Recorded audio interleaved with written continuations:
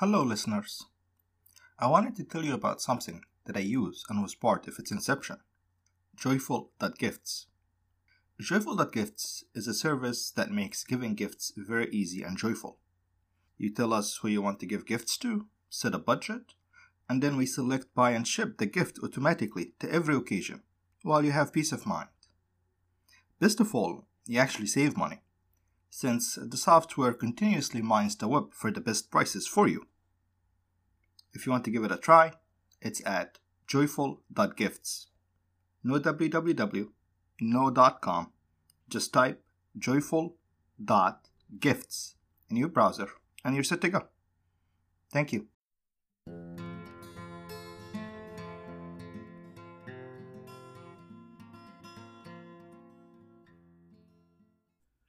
Hello and welcome to the History of the Copts, Episode 17, Two Swords and a Spear. Last week, we stopped with Julian becoming an emperor and St. Athanasius escaping Alexandria for the fourth time. The whole episode of returning from exile and then leaving again took place between February and October 362 AD, so less than a year overall. Yet, it became another badge of honor, possibly even more prestigious than the previous exiles, as he was persecuted by a pagan emperor. So in the heartland of Egypt, he was more or less going around openly, performing public prayers and dedicating churches. At some point, so, he received a warning from his friends that imperial agents are coming after him with a vengeance.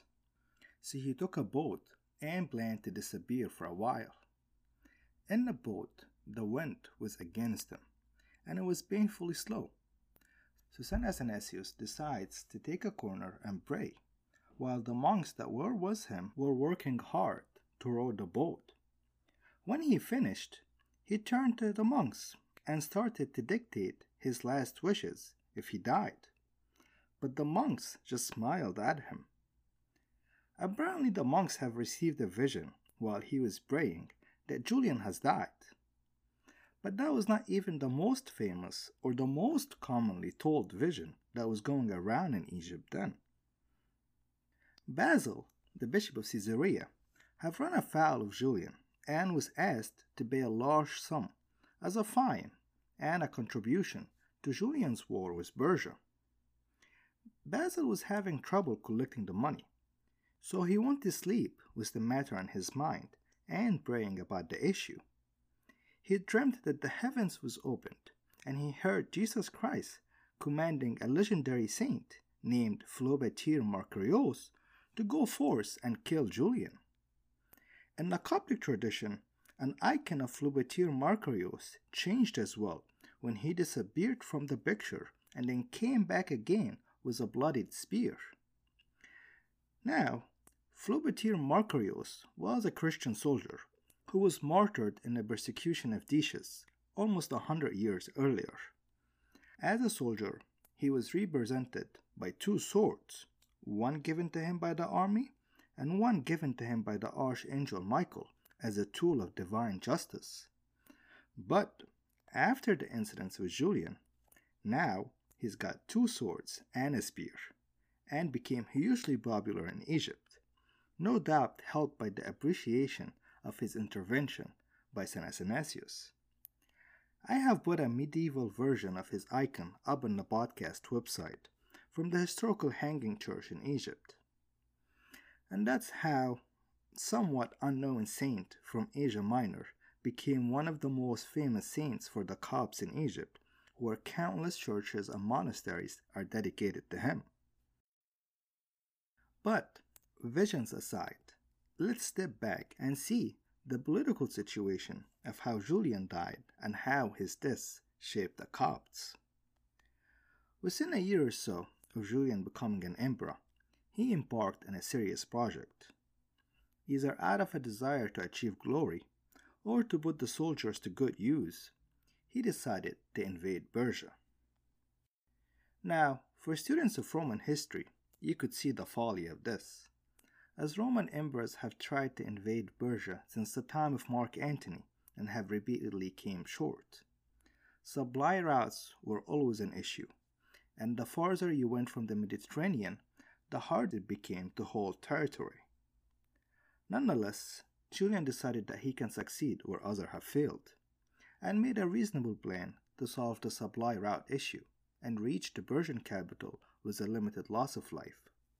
His plan was to have a massive fleet to accompany the army up the Euphrates River to feed the army through the hostile territory, then use the Euphrates and the Tigris with various canals to reach the Persian capital with a remarkable speed.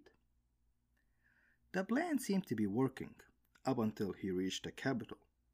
Heavily fortified and essentially impregnable, Julian did not know what to do then. He did not plan for a lengthy siege, and was not super confident about meeting the large Persian army in hostile territory and then still have to do the siege anyway. Faced with the grim prospects, he decided to burn the ships so the Persian would not use them, and then he moved his army deeper into the heartland of Persia. That was a fateful decision, as the Persian army constantly harassed their advance, and at some point, in an undecisive battle, Julian decided to rush into the battle without his full armor. Then during the chaos, he got hit with a spear, and while his wound was not fatal immediately, he ended up dying within 2 days. Thus was the end of the last pagan emperor of the Romans. In an ironic twist, the last male member of the family of Constantine, the first Christian emperor. Now, for an average person in Egypt during this time, it truly seemed that Julian's death was another sign that God intervened to protect the true faith and its champion, St. Athanasius. And as such, St. Athanasius set out to meet the new emperor with fate on his side. Speaking of the new emperor, following Julian's death, the Roman army in Persia named the head of his bodyguard as an emperor, a man named Jovian. Jovian got the army out of Persia after giving up some territories in a peace treaty, and as soon as he arrived in Antioch, he was met by St. Athanasius, requesting to be returned to his seat. Now, Jovian at this point was in a really tricky spot. His hold on power was shaky, to say the least, and he was quite unpopular because of the humiliating treaty he signed with the Persians. St. Athanasius' petition was a gift for him to get some legitimacy and popularity. As such, not only he restored St. Athanasius, he showered him with praise and raised his profile even larger. He also restored the favorable position of Christianity, and it did seem, at least for the moment, he was keeping the theological problems at bay. To be fair to Jovian, sir, his high regard to St. Athanasius seemed to be genuine and irrespective of the political convenience. He went as far as to formally request from St. Athanasius a statement of faith that could serve as his religious policy. To which St. Athanasius responded by a council in Egypt that emphasized the importance of the creed drawn in the Council of Nicaea. And even when one of George's entourage, a priest named Lucius, got ordained as a bishop and recognized as the Bishop of Alexandria by a few bishops outside of Egypt, Jovian refused to acknowledge him or even grant him an official audience. Too bad he didn't last for long. He left Antioch within 6 months of his arrival to go to his capital, Constantinople, and in his way there, he died in mysterious circumstances. Another general followed him, named Valentinian, who, in a move from the Constantinian family playbook, appointed his brother, Valens, as co-Augustus and divided the empire in 2 halves, east and west. Valentinian got the west, and Valens got the east and Egypt. One of Valens' first acts was to restore the Semi-Arian Creed as the official faith statement of the East, a position that was obviously antagonistic to St. Athanasius. But learning from Constantius's mistakes, he announced that bishops who wished to keep their seats did not have to accept the creed, just to merely not attack it. Valentinian, for his part, took great pains not to get involved, and even when pressured, he responded that as a layman, he cannot give an opinion. So, the old fault lines of East and West appeared again. Semi-Arians dominated the Eastern churches, and the Orthodox ones dominated the Western churches in Egypt. Yet, no one was satisfied at this arrangement, and new battles over Pacific bishops were happening every day. Until Valens finally intervened with an edict to exile the bishop that Constantius had exiled and Julian restored, to make sure that there is a unified position, at least in his territory. Now, St. Athanasius was in a gray area, since he was exiled by Constantius, restored and then exiled again by Julian, and finally returned again by Jovian. Technically, the order, in its strictest legal sense, did not apply to him, but everyone knew that it did apply to him. The prefect tried to diplomatically ask him to leave Alexandria, to which a group of citizens defended St. Athanasius and claimed that the edict does not apply to him. The city was getting on edge, so the prefect promised that he would write to the emperor for clarifications. 4 months later, either with the clarification or on his own initiative, the prefect in the docks of Egypt led a group of soldiers to try and arrest St. Athanasius. But as usual, St. Athanasius was out of Alexandria before they started moving, and again he was hiding with the monks. Well, maybe not entirely out of Alexandria. At this point, he probably could have went anywhere and find enough supporters to hide him. His fifth exile lasted only for 4 months. A distant relative of Julian was proclaimed emperor in Constantinople, and for a second, Valens was seriously concerned about his rule. Getting the province of Egypt in his pocket became a priority, and as such, he tried to win over the Egyptians by restoring St. Athanasius again. So on February 1st, 366 AD, St. Athanasius was welcomed back in Alexandria for the fifth and the final time, where he enjoyed the last few years in his reign, free from imperial hostility and with a solid grip on the whole of Egypt. Well, it wasn't really completely free of trouble. Within 6 months, a massive pagan riot occurred that completely destroyed the Church of the Caesareum. Before the end of the year, the Arian bishop, Lucius, foolishly goes to Alexandria to try and set up a rival church. But as soon as his arrival became known, the crowds goes after him, and he hides at his mom's house. Yep, St. Athanasius' grip was that strong. Lucius could not find anyone to shelter him but his mom.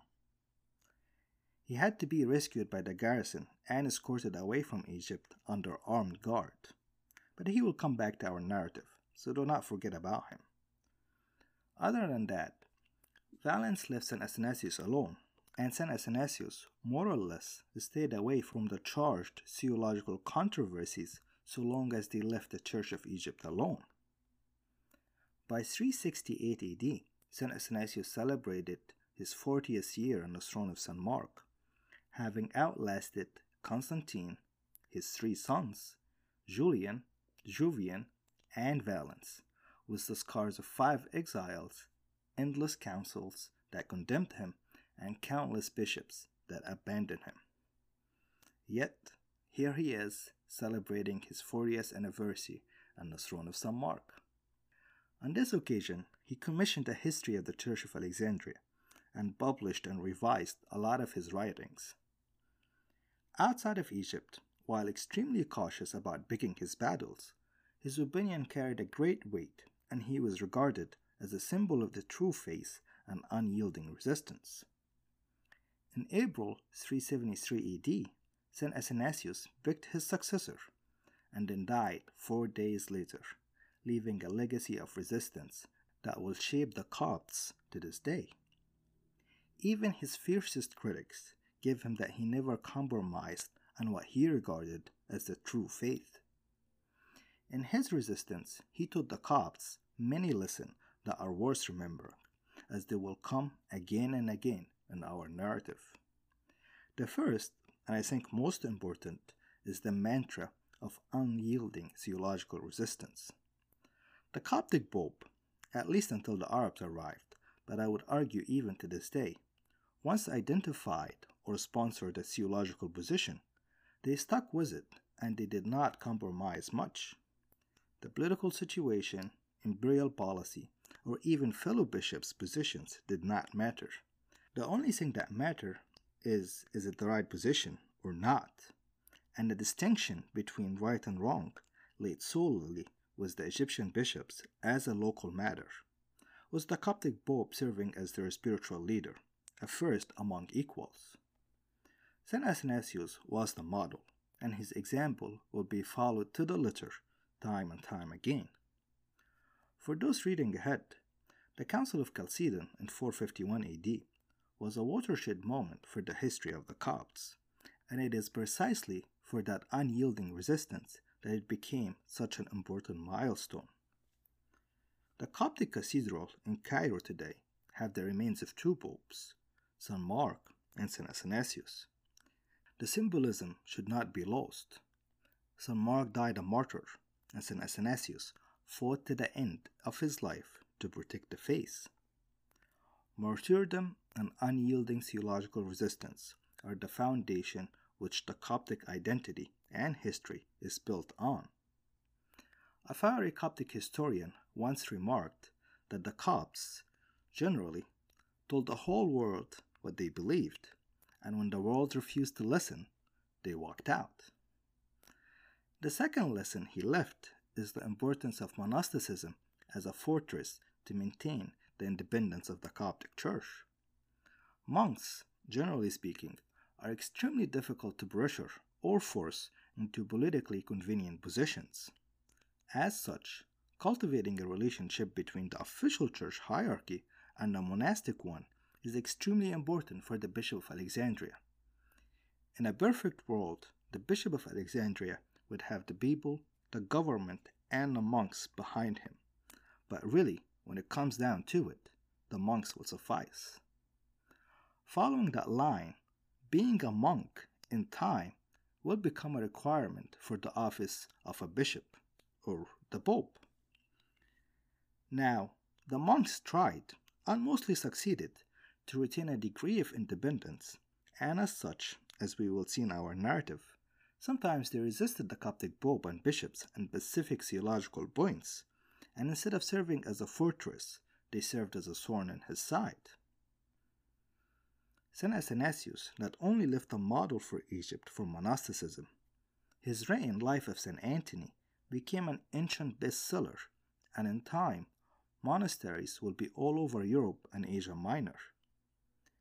The development of monasteries inside and outside Egypt will not be the same for various reasons, most prominent of which is the isolation of the Copts once the Arabs invaded, but the basic idea will stay the same.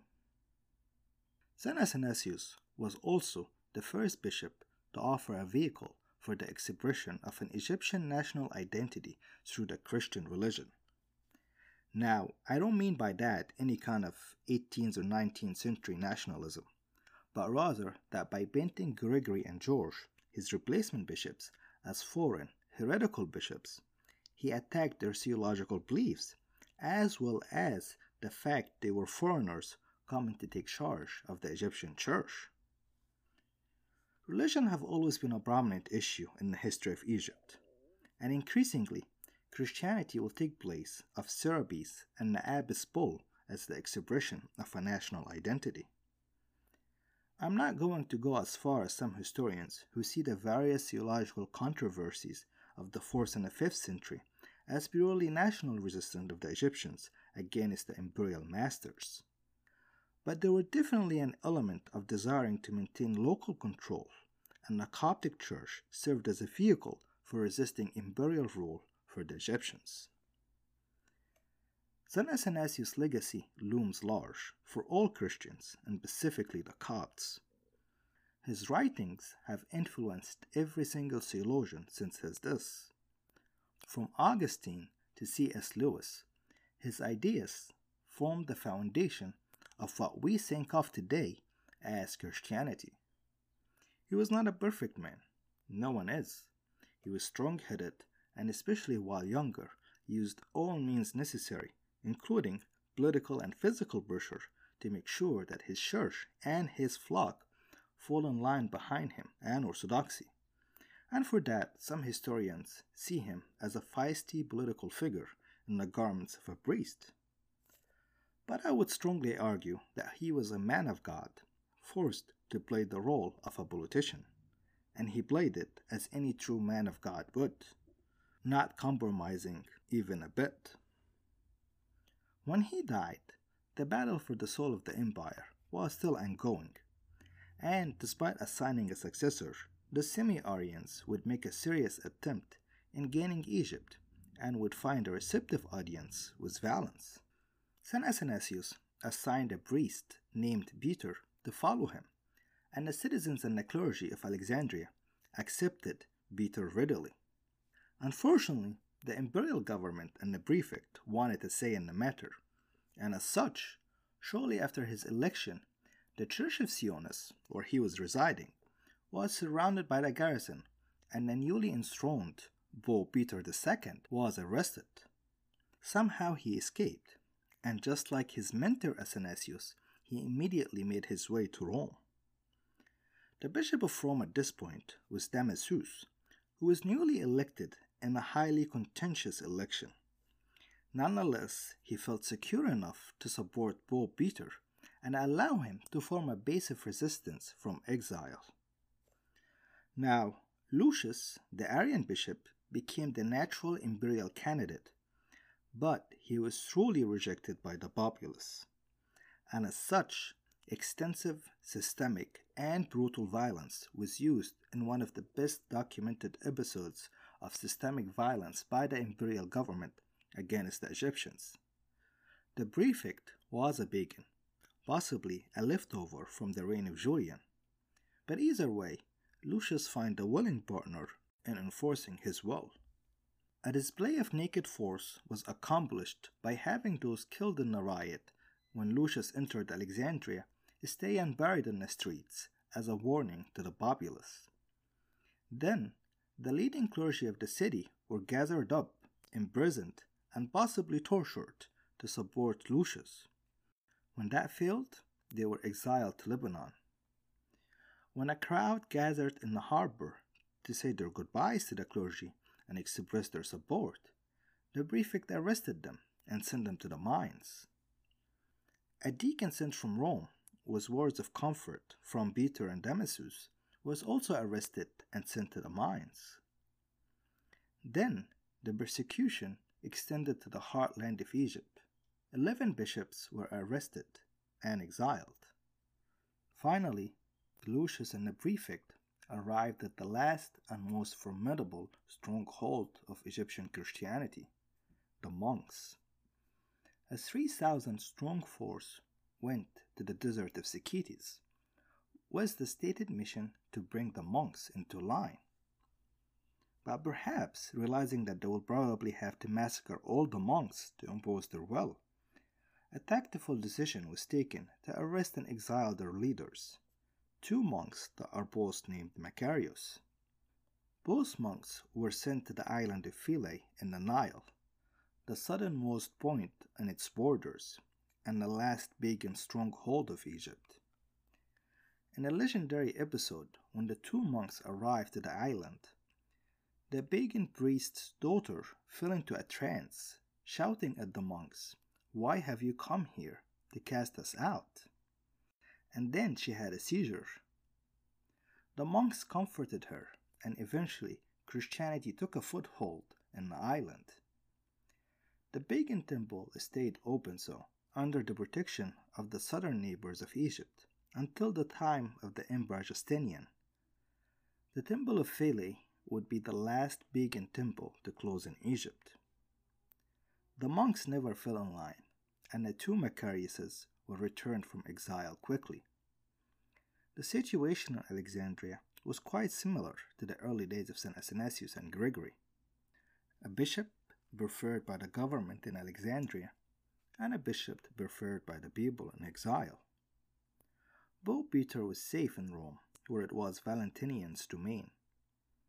Valentinian have shown himself unwilling to intervene in church matters and refused to take sides, and thus the situation stayed the same for about 5 years, until the political situation changed in 378 AD in one legendary battle of Adrianople.